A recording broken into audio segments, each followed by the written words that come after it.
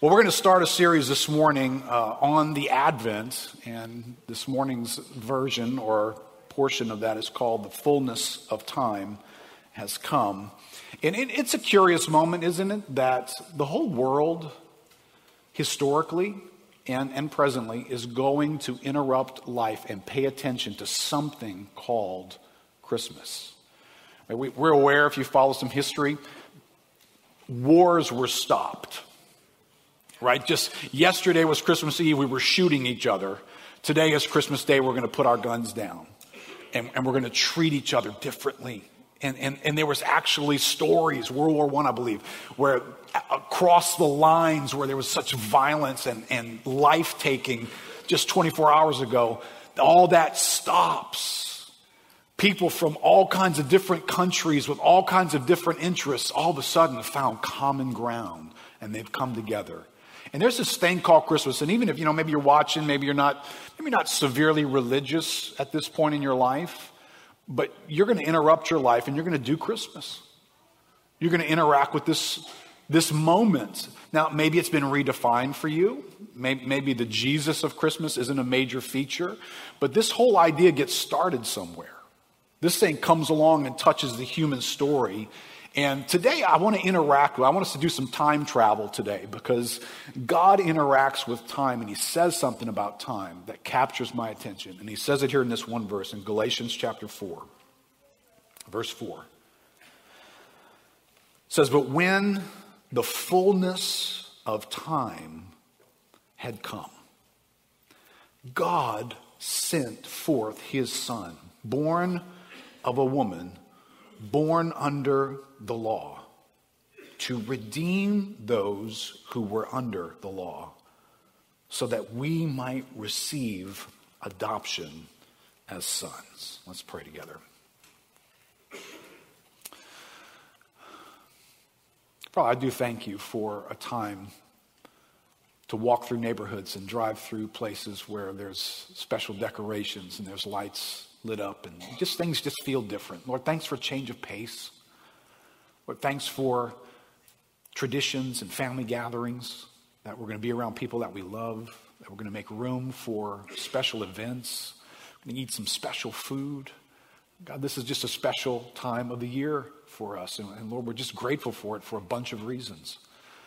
But Lord, you saw this moment in time.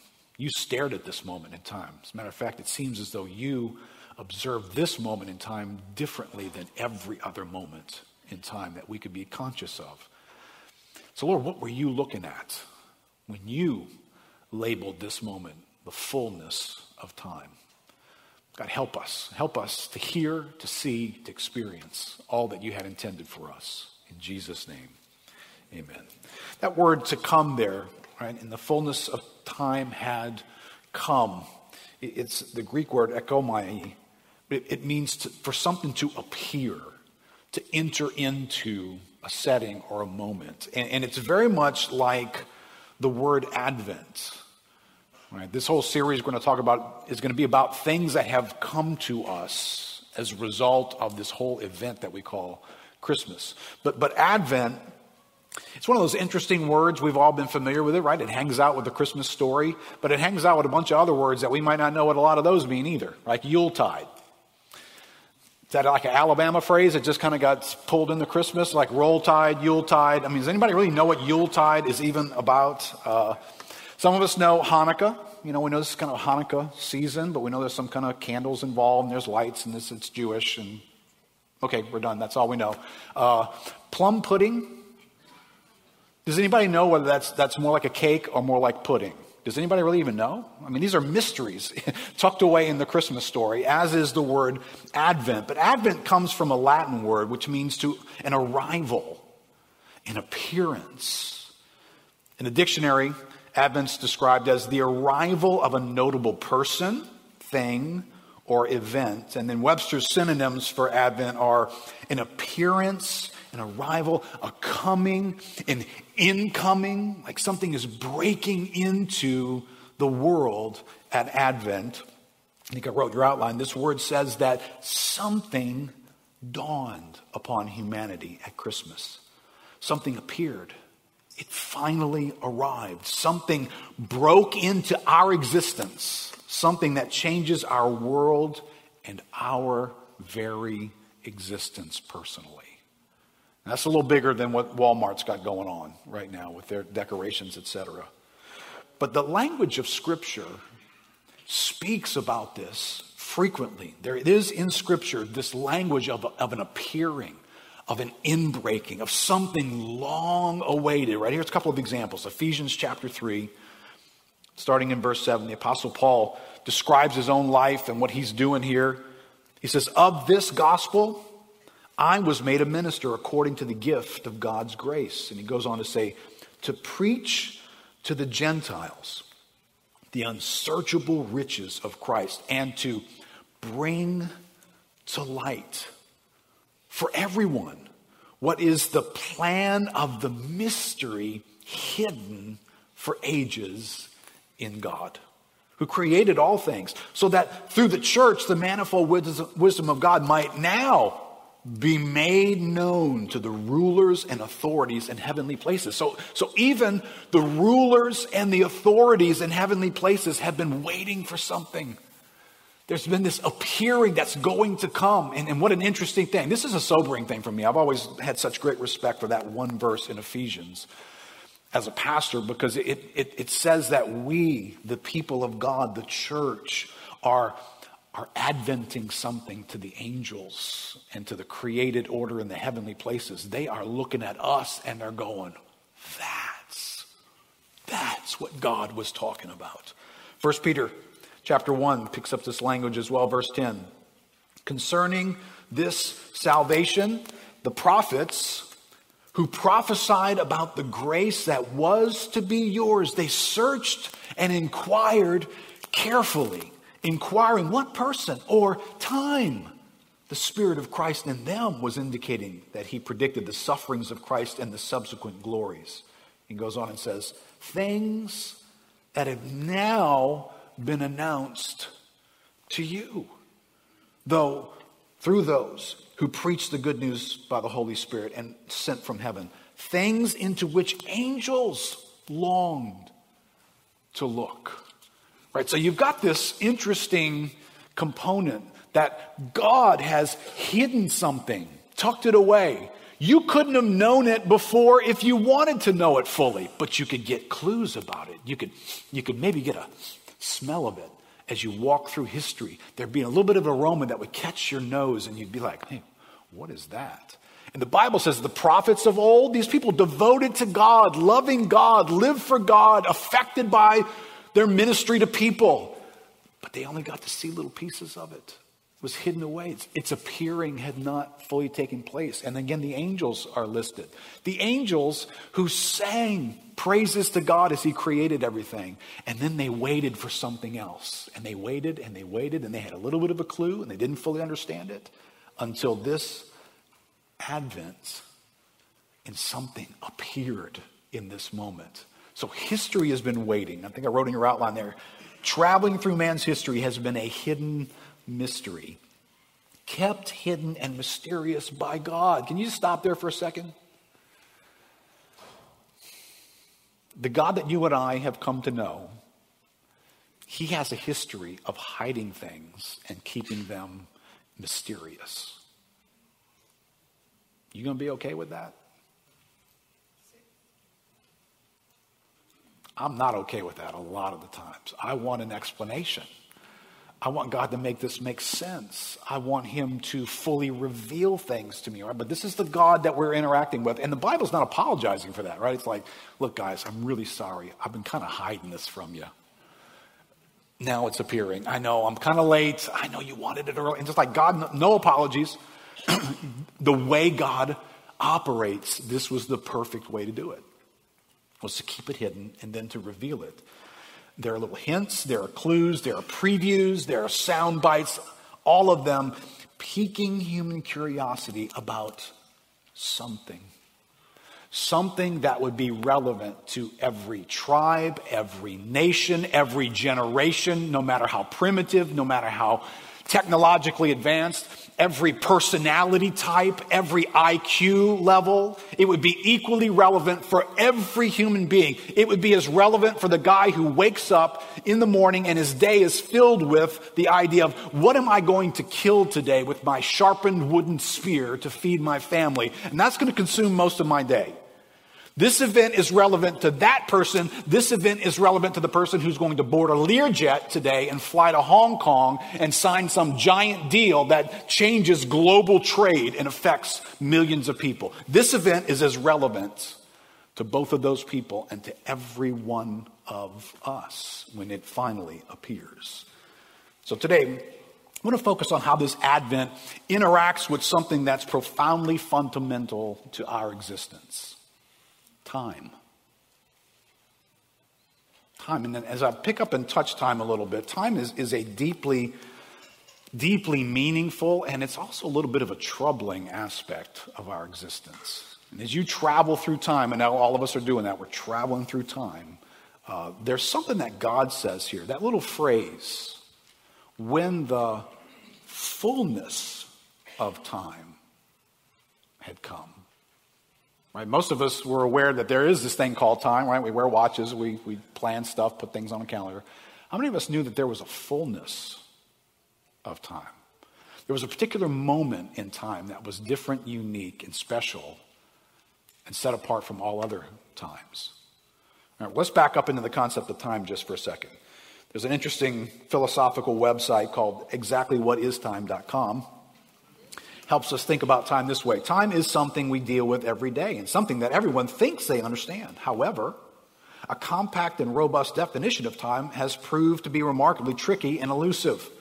Among the many short, snappy definitions of time that have been put forward are, and these are by physicists and thinkers and philosophers, time is what clocks measure. That's profound. Albert Einstein said that. Time is what prevents everything from happening at once. A little helpful. Time is a linear continuum of instants, a certain period during which something is done. Although each of these definitions is fine as far as it goes, none of them feel wholly satisfactory. Various dictionaries have defined time as follows. Oxford Dictionary says, the indefinite continued progress of existence and events in the past, present, and future regarded as a whole. Wordsmith Dictionary says a non-spatial system in which events appear to happen in irreversible succession.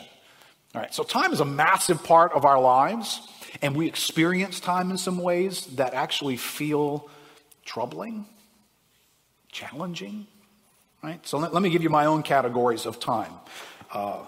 There are repeatable cycles of time that we travel through. There are days, weeks, months. We gather some of those months into seasons. There are years. We gather some of those years into generations. But we're familiar with, we're passing through these things. And sometimes it's interesting how we refer to them. Right? I was meeting with somebody the other day, a couple, and had done their wedding, and they were telling me, hey, we're coming up on our 4-year anniversary. And it was like, no way. I'm thinking 2 years at best. All right, so how many of you guys are having that experience? You're traveling through time, and a lot more of it is passing a lot faster than you ever could have imagined it could pass, right? So we do life through these cycles, and there's a little bit of something, the older I get and the more these seasons I pass through, the more the way it feels begins to show up in my thinking, in my heart, in how I feel about a lot of things. I mean, it was one thing to kind of pass through summer when you were, a kid. Until summer's over, I gotta go back to school, kind of a thing. It feels a little weightier now, right? And interesting, if we visited with the wisest man who ever lived, who wrote Ecclesiastes, and you listen to him, I don't know if you've ever read through Ecclesiastes. Ecclesiastes is not a book that when you read through it, you're left going, whoo-hoo. You're left with, oh my gosh, it's as bad as I thought it was. So this is what he says in chapter 1. It says, the words of the preacher, the son of David, king in Jerusalem. Vanity of vanities, says the preacher. Vanity of vanities. All is vanity. What does man gain by all the toil at which he toils under the sun?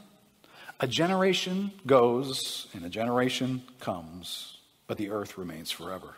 The sun rises, the sun goes down and hastens to the place where it rises. The wind blows to the south, goes around to the north, around and round goes the wind, and on its circuits the wind returns. All streams, they run to the sea, but the sea doesn't fill. To the place where the streams flow, there they flow again.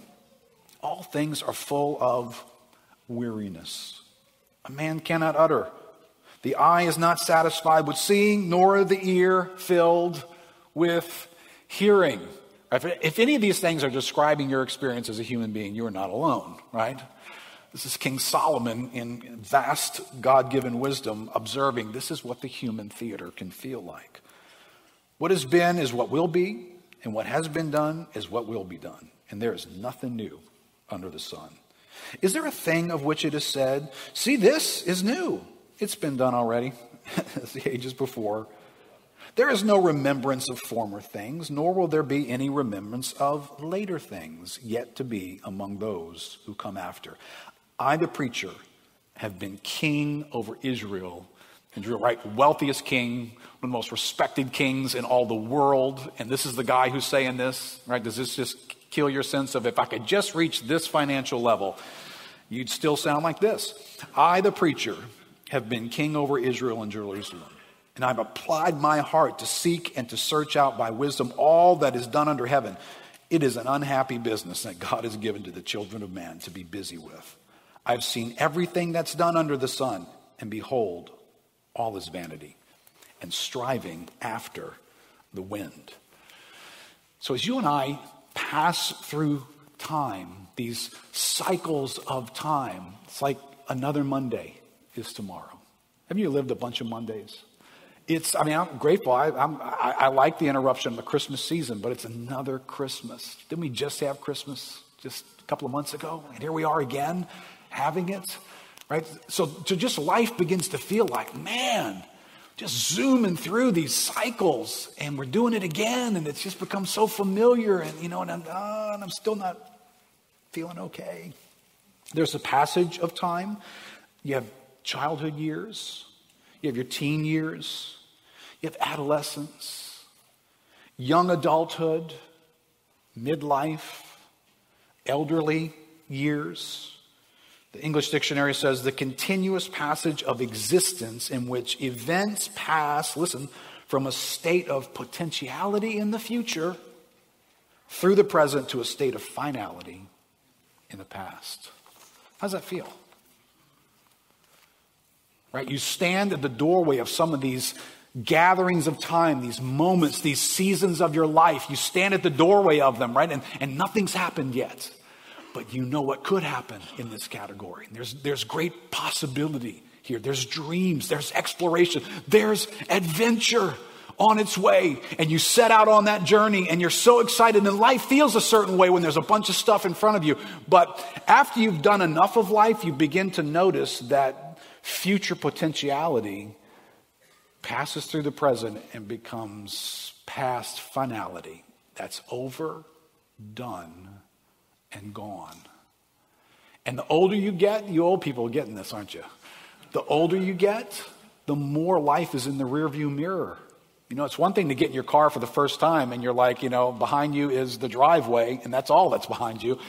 And the world is in front of you. You're young. You have all these ideas. The life's going to be this, life's going to be this, life's going to be this. And you can't hear anything King Solomon just said. None of it makes sense because everything's in front of me. But time is a weird thing. Time is going to pick everything up in front of you and it's going to move it behind you. And you're going to be done with it. And that would be fine if there weren't other things going on in us. Because sometimes that sense of adventure, that sense of arrival, that sense of this season, we're kind of banking on it doing something for us and to us. We think it's going to instill something in me. It's going to fix something in me. It's finally, and that's part of the great adventure. Now, all you guys who have been through midlife and beyond, part of what is so weird about walking through midlife is you have finally done that cycle enough times to where you realize the cycles don't fix you. The cycles in themselves don't awaken a sense of settlement and meaning, and I'm at peace, and all is good. You pass through them and they become part of your rearview mirror. It's interesting, Ecclesiastes goes on. Again, Solomon's just not, I don't know if he's just not in a good mood or what, but dude, you're just like a killjoy. Chapter 3, verse 1 says, for everything there is a season and a time for every matter under heaven. A time to be born, but a time to die. A time to plant and a time to pluck up what's planted. A time to kill and a time to heal. A time to break down and a time to build up. A time to weep and a time to laugh. A time to mourn and a time to dance. And he goes on in verse 8 and says, a time to love and a time to hate. A time for war and a time for peace. Solomon, what are you saying about time? This is how time feels. As you travel through it, it feels like these things. And immediately when I say a time for war and a time for peace, now, most of us have never been to war, truly. Right? There's maybe a few that have actually served in a war setting. You would know that there's something about the feel of war, the threat, the management of fear, the sense of having adrenaline that's got to be in your system, the training that you need to go through to function in that arena of life. And that's totally different than a time of peace, when you prepare for that completely differently. So when Solomon lays out this view of time, he's visiting the feel of life. He's not just pulling out a watch or a calendar and saying, okay, well, the 16th comes after the 15th. Yeah. No, he's saying, what does life feel like in this moment in time? And we're living that in our lives. It's interesting that there's a beginning of time, and in some sense, there's an end of time, right? This chapter, this existence of earth, there's a beginning of what we call time, right? There's an eternity that exists in God that has no beginning and no end. But for our chapter of existence as human beings created by God for God's purposes, living on planet Earth, there's a beginning of time and there's an end of time. It's probably pretty important, right? If you're doing time, and all of us are, and I don't mean that like you're going to jail, but if you're doing time, it's probably important that you kind of get those 2 points figured out, right? If you're here right now watching my live stream and you don't have an answer for how did this all get started, what's the beginning of time? I can almost guarantee you it is impossible for you to live a meaningful life in your time moment right now, because you don't know where time came from. You don't know what the origin of your existence is. And if you don't know where you're headed, the same thing shows up. Because you're going to pick this up at some point, that whatever season you're in, whatever's captured your attention, whatever you're celebrating right now, it's going to be in your rearview mirror. Time is going to move it into the column of the past. And then you're going to start thinking, well, what's left? Well, the end of time is left. The big moment of summing all things up and standing before God, that's left, right? So I want to factor that into what I'm doing in this moment. But I find it interesting that in this phrase, God neither refers to the beginning of time or to the end of time as the fullness of time. That's not what he's talking about. He's talking about the advent of the Christ when he mentions the fullness of time. We go back to our time philosophers. Ursula Koop wrote a book from Time for Aristotle. She said, time it's a kind of order. It is a universal order within which all changes are related to each other. So time does this weird thing of putting everything in relationship to each other.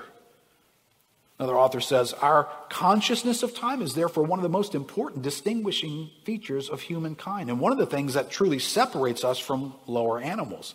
It comes as no surprise then that from time immemorial, philosophers, teachers, and theologians have speculated on the true nature of time. There is general agreement among philosophers that time is continuous, and listen, that it has an intrinsic direction or order. Well, God goes further than that. And this is very important, because wouldn't it be most important not to just listen to philosophers describe something that they have no idea what exactly it is, and listen to the one who created time as he describes time? God certainly sounds like he interacts with past, present, and future. But this is the God who lives outside of the constraints of past, present, and future.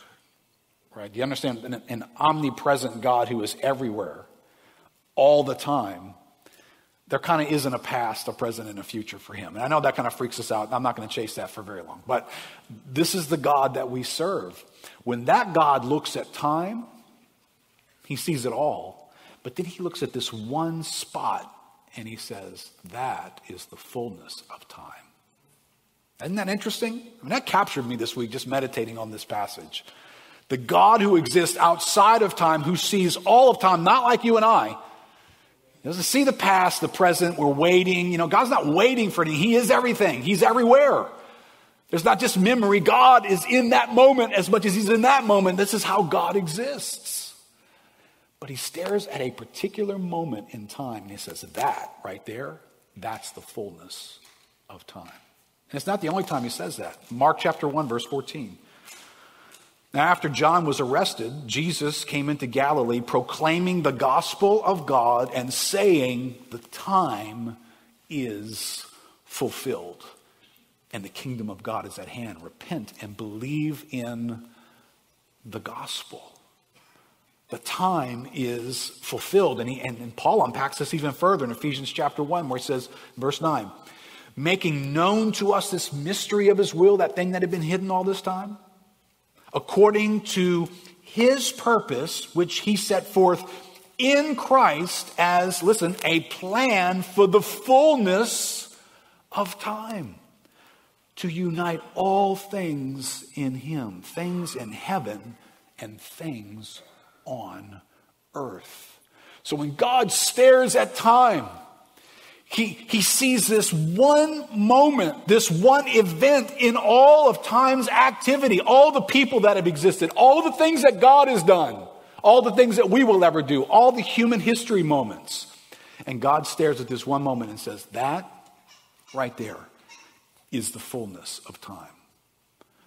Now what that does for me is it sets up some sense of what are the big things and what are the little things?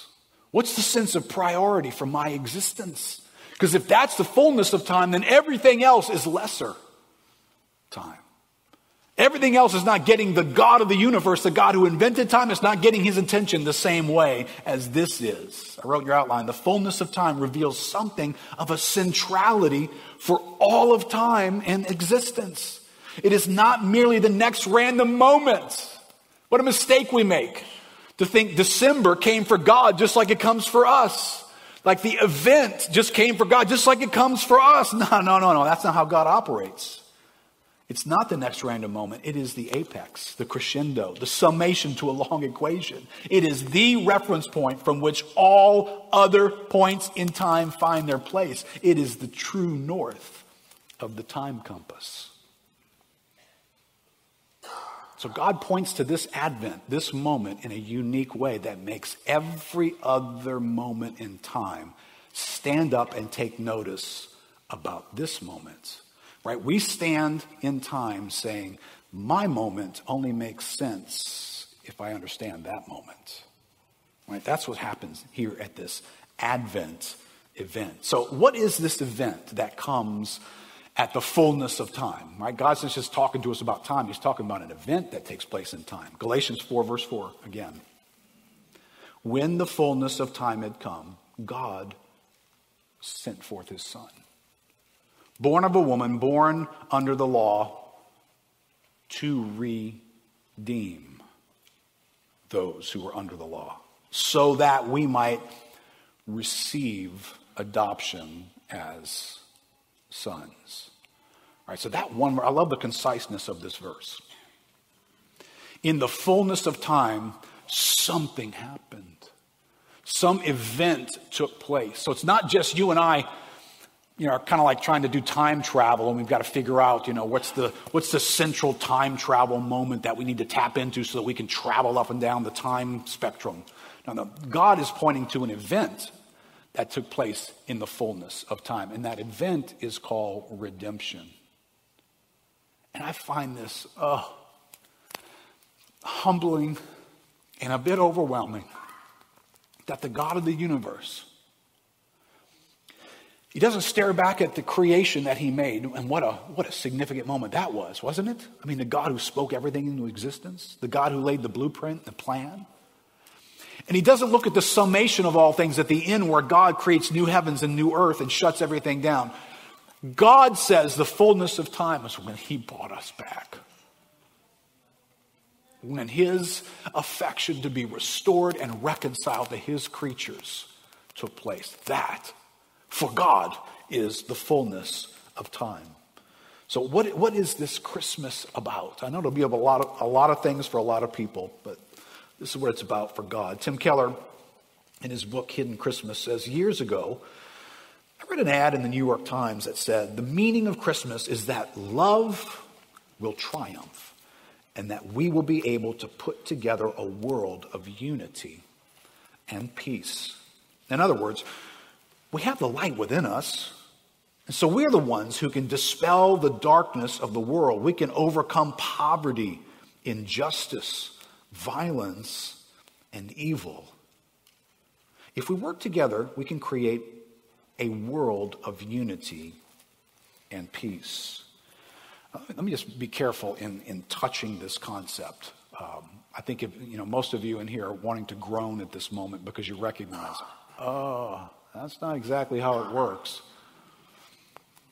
But don't move too fast past these categories of poverty, injustice, violence, and evil.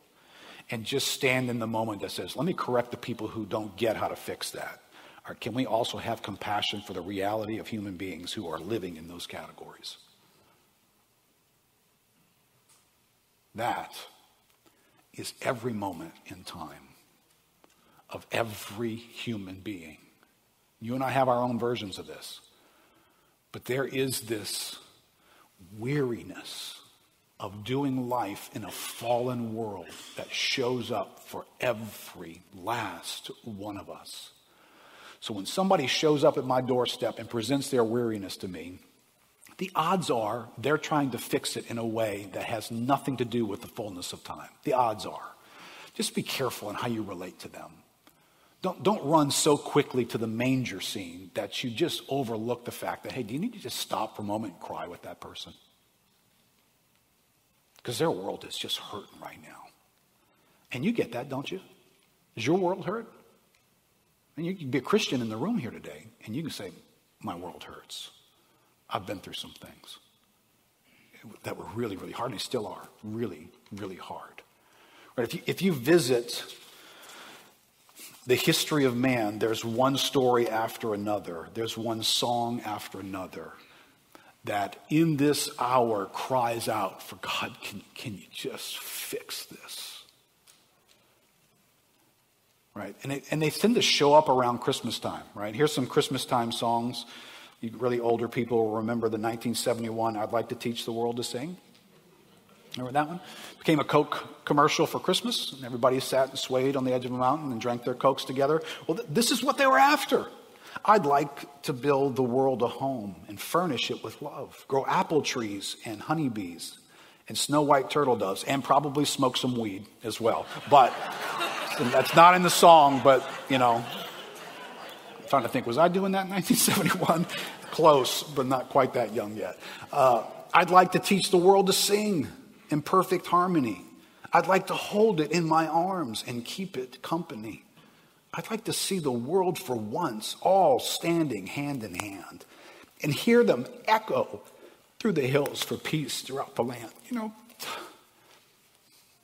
just get tired of reading stories about a kid who took a gun to school and shot people,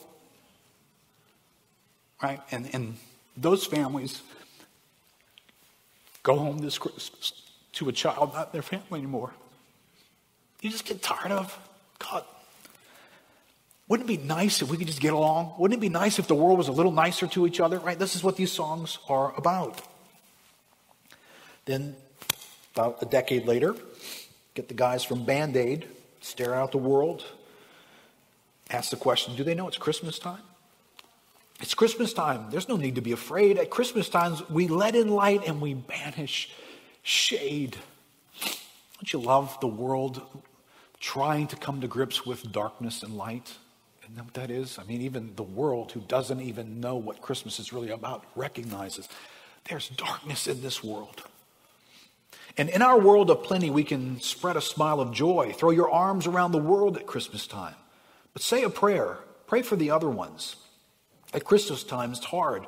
But when you're having fun, there's a world outside your window, and it's a world of dread and fear, where the only water flowing is the bitter sting of tears.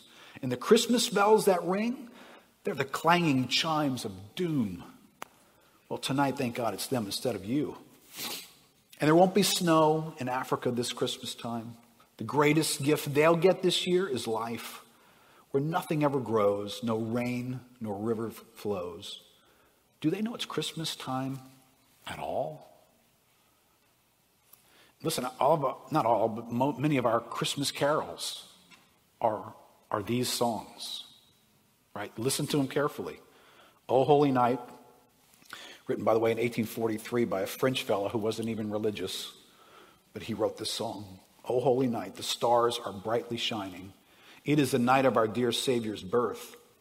Long lay the world in sin and error pining. Long lay the world, generation after generation, decade and century after century, till he, advented, appeared, and the soul felt its worth. Can I just tell you, I don't know what you and I will ever come up with a recipe to help people's souls find their worth. I mean, there's a whole counseling world out there. People are writing books. They're trying to self-validate individuals. Can I tell you, without the coming of this one, your soul cannot find its worth.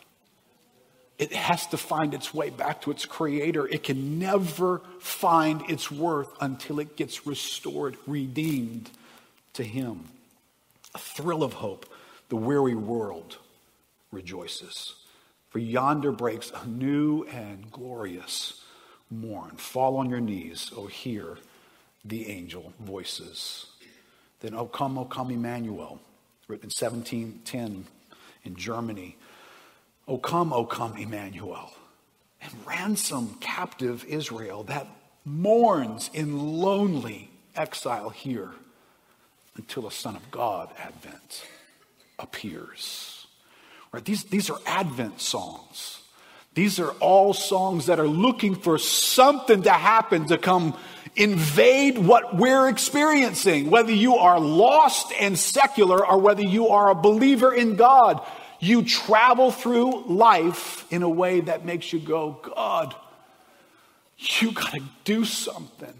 You got to show up in our world. We have to look to you. And God points to this reality. God doesn't deny that the world feels this way. Listen, I know for many of us it'd be like, God, can you just make the world stop feeling this way? And the same God who hides things, when maybe we would say, why didn't you show us that earlier? Why is this the right moment to do that? That same God is doing something in a world that is weary. He's in that weariness, right? Remember, Romans 8 explains this concept. For the creation waits. These are longing words, aren't they? Waits with eager longing for the revealing of the sons of God. For the creation was subjected to futility, not willingly, but because of him who subjected it, in hope that the creation itself will be set free from its bondage to corruption and obtain the freedom of the glory of the children of God. For we know that the whole creation has been groaning together in the pains of childbirth until now. These familiar sense of weariness and fatigue and weight under the hands of sin and violence and brokenness and death and sickness and suffering. This has been the human story that's been waiting for something to step into this moment and do something about it. Verse 23. What are we waiting for? As we wait eagerly for adoption as sons, the redemption of our bodies. What is your soul waiting for? Right? Be careful. I know you're doing time, right?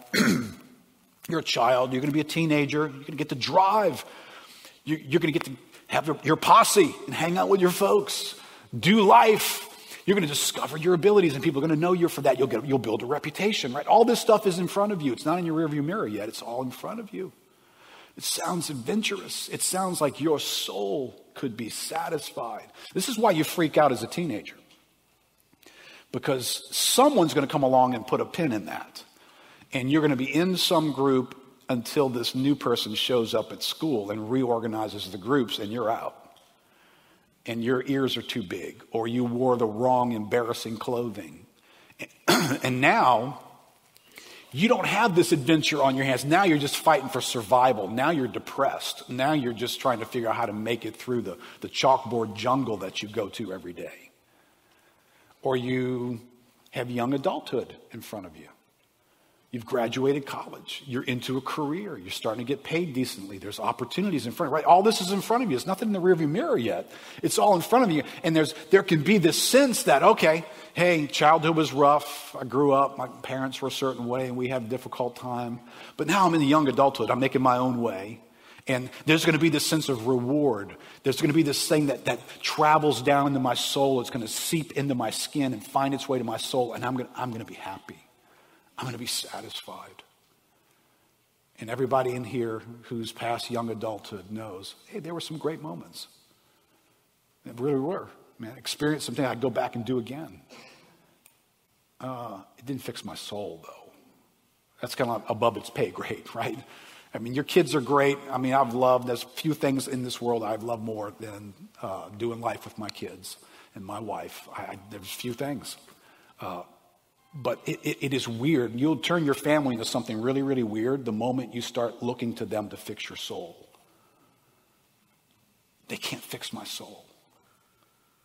And any achievement that I could have can't fix my soul. There is something that this weary person in this weary world is looking to rejoice in. It is that act of redeeming when God redeems me back to him. And my soul finds its satisfaction in him. This is what Christmas is about. Tim Keller goes on and says, Christmas, therefore, is the most unsentimental, realistic way of looking at life. It does not say, cheer up. If we all pull together, we can make the world a better place. The Bible never counsels indifference to the forces of darkness, only resistance, but it supports no illusions that we can defeat them ourselves. Christianity does not agree with the optimistic thinkers who say we can fix things if we try hard enough. Nor does it agree with the pessimists who say see only a dystopian future. The message of Christianity is instead, things really are this bad, and we can't heal or save ourselves. Things really are this dark. Nevertheless, there's hope. The Christian message is that on those living in the land of deep darkness, a light has dawned. Ronald, you guys can come back up. I'm not sure where you are, but the worship team can come back up here. Something has come. And that something that has come was what God stared at, said, this is the fullness of time, of every human experience that exists, of every moment of question, of every moment of suffering, of every moment for a human being who has wondered, why am I here? Why am I going through this? Why didn't that work? Why did that person die? Why did this end the way it did for me? Of every moment in time where, because God's not just interested in time, right? He's not a time traveler. He's interested in his creation that he set in time. So when God references time, he's not just talking about the watches that we wear and moments and calendars. He's talking about us. He's talking like Ecclesiastes. He's talking about what it feels like to have done enough time to stop like Solomon and go, does any of this really even matter? I'm not doing anything different than anybody else has ever done. And where are they now? Dead. All their achievements, all their hard work, all their struggles, and where are they? Well, they're dead. Well, then what did it matter to any of them? This is King Solomon trying to make sense of why does traveling through time feel like this? And you don't arrive at a place. If any of you are thinking there's a destination on your time map that you're going to arrive at that moment and bingo, the lights are going to all come on. There's going to be this great celebration moment and everything inside your soul is going to find its moment to be knit and feel right. Not in this world. But he appeared to change all that. He appeared because the soul longs for something. What the soul longs for is him. He came to satisfy the longing that's in us. So here's what's true for us. I just want you to ponder a question. I'll put a question at the end of your notes. The question is, does it make sense that any of our lives could be full and fulfilling and meaningful while being detached from this Advent event in the fullness of time? Does it make sense that you and I could be struggling, trying to achieve, trying to get to a certain place, trying to get the right people, trying to get circumstances lined up, trying to make use of the time that we have, while the fullness of time is so far off from our mind? We don't think about that. The God of the universe stares at our time existence and says, everybody in time, take notice, there's this one moment right here. It's the fullness of time. It's like in no other moment in your life. It's more important than your wedding day. It's more important than your coming into the world and you're leaving the world. It is the most important thing about your life. This fullness of time. So this morning, thinking much about God's fullness of time description, how did that event show up in your events this week? Wherever you are, young and old, healthy, sick, losing people, maybe a baby was born. This moment is needed for every moment that exists in our lives. Let's stand up together.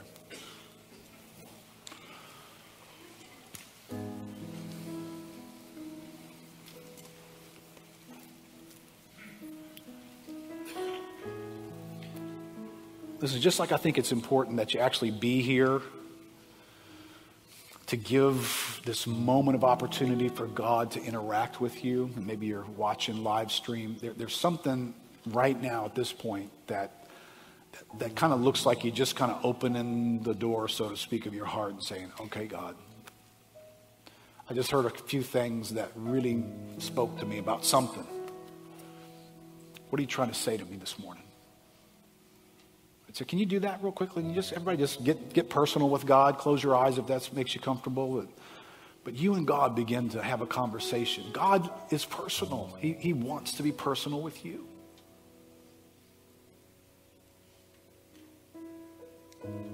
Maybe there's some of you that are here that just, life is busy. Maybe you're blinded to some of the passing of time, doing life. You're on to the next thing. That feel of King Solomon's description in Ecclesiastes that's not how life is feeling for you right now.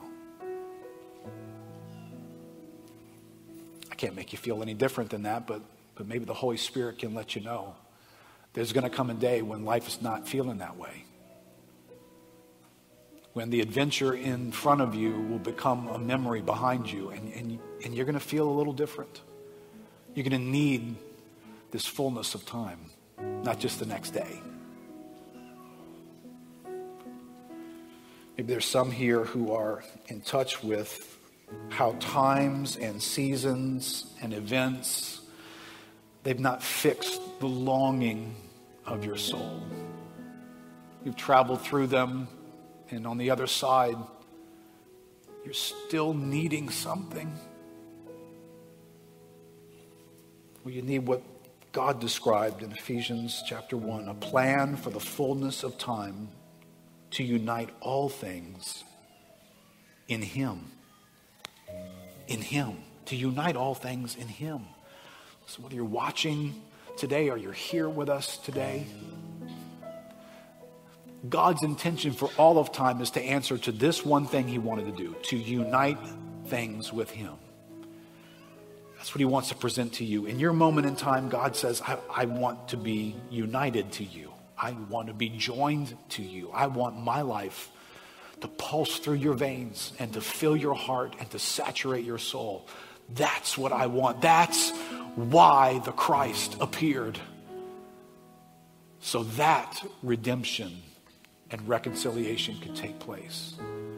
Let me just stop and ask you, do you want that? Maybe you don't have that right now in your life. Maybe you just know in your heart this God is not intimate to me, and I've not thought about this Christmas event beyond the shopping list and Santa. But this God wants to be united to me. He wants to be in my life. He wants to do the rest of time and eternity with me. I don't know that I've ever invited Him and said yes to that offer. Will you want to do that this morning? If you do, tell God that. God, just tell Him in your heart right now. Tell God, I want to take you up on your invitation. I see all that you went through. You sent your Son to live a life and die a death, to break down walls and barriers that were between us. That's what sin has done. God, I kind of get that. And you've been at a distance from my life. And God, you don't want that. You want to be united to me. You want to live connected to me. Well, God, this morning, however you do that, would you do that for me? Would you join your life to my life? This morning, God, I open my heart. I open my life to you. And by faith, I receive you into my life. From this day forward, for the rest of time, God, be with me. Fill my soul and satisfy my longings like nothing else ever could.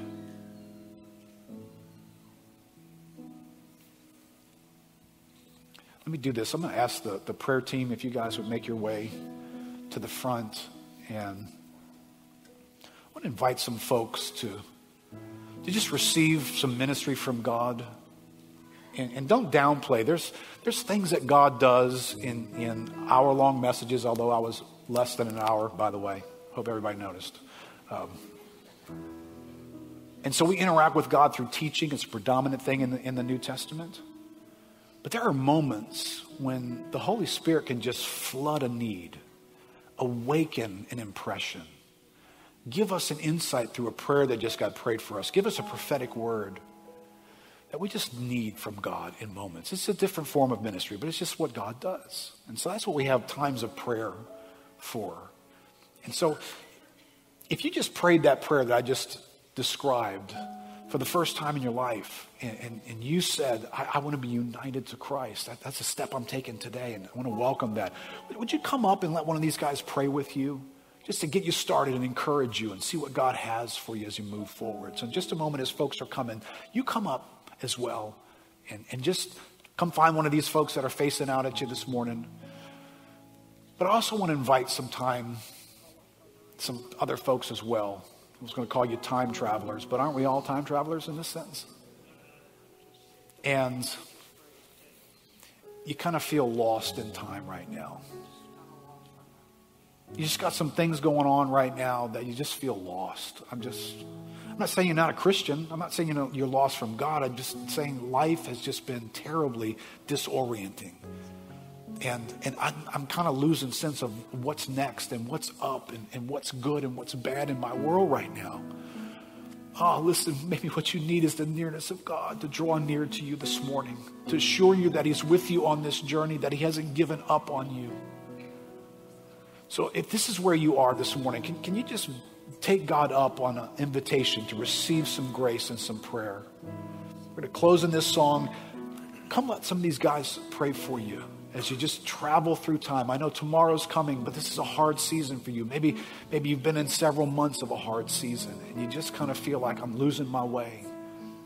Okay, you're not alone. There's a bunch of us that can feel that way right now. Well, let God come near to you. Go ahead and make your way up here if you guys feel like that would be helpful, just to get some prayer from some others.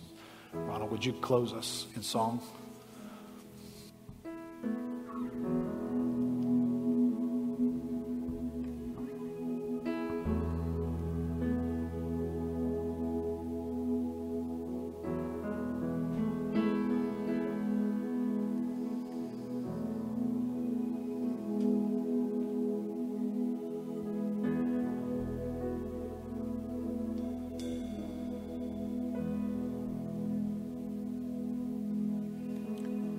The invitation stands. If you need prayer, please come up while we sing. And as we respond to a sermon that features the fullness of time, how do we as believers live with that perspective?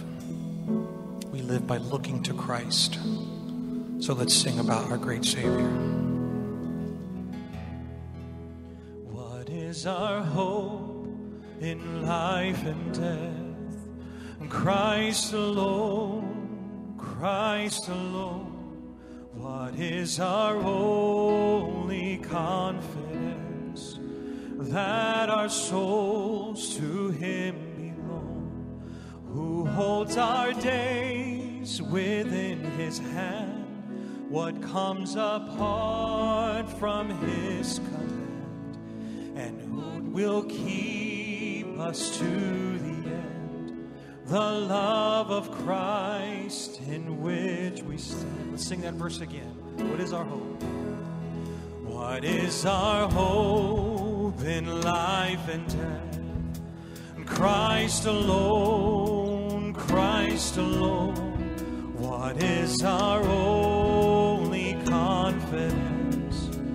That our souls to Him belong, who holds our days within His hand. What comes apart from His command, and what will keep us to the end? The love of Christ in which we stand.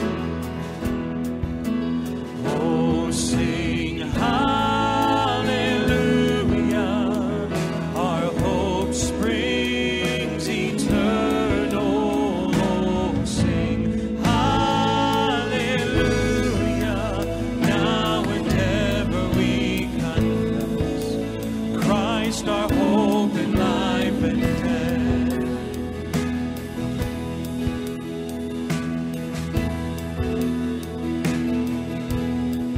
What truth can calm the troubled soul?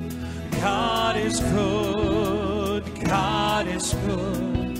Where is His grace and goodness known? In our great Redeemer's blood, who holds our faith when fears arise, who stands above the stormy tribe, who sends the waves that bring us nigh unto the shore, the rock of Christ. And oh, sing hallelujah, our hope springs eternal. Oh, sing hallelujah, now and ever we confess Christ our hope in life and death.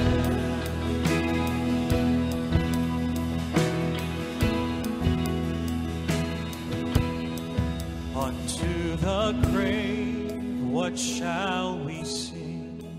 Christ he lives, Christ he lives, and what reward will heaven bring? Everlasting life with him, there we will rise to meet the Lord, and sin and death will be destroyed, and we will feast in endless joy when Christ is ours forevermore. And oh, sing hallelujah,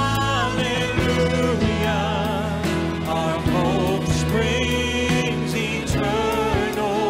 Oh, sing hallelujah, now and ever we confess Christ our hope. Oh, sing. Oh, sing hallelujah, our hope springs eternal. Oh, sing hallelujah, now and ever we confess Christ our hope and life and death. Our prayer time is going to continue. I will dismiss us in prayer, but if you still need prayer, please come on up. Let's pray to the Lord together. Father, you are a God who is great, who in the fullness of time dignified our existence by stepping into time with us, Lord. You imagined our life, Lord. You imagined our sin. And rather than reject us, Father, Christ took on the form of a servant, stepped into time, lived a life, died a death, and was raised for an offer of eternal life. Oh Lord, thank you for what you have done. Now grant us your peace, grant us your spirit, grant us your companionship this week, we pray. In Christ's name, amen. Come up for prayer if you need it.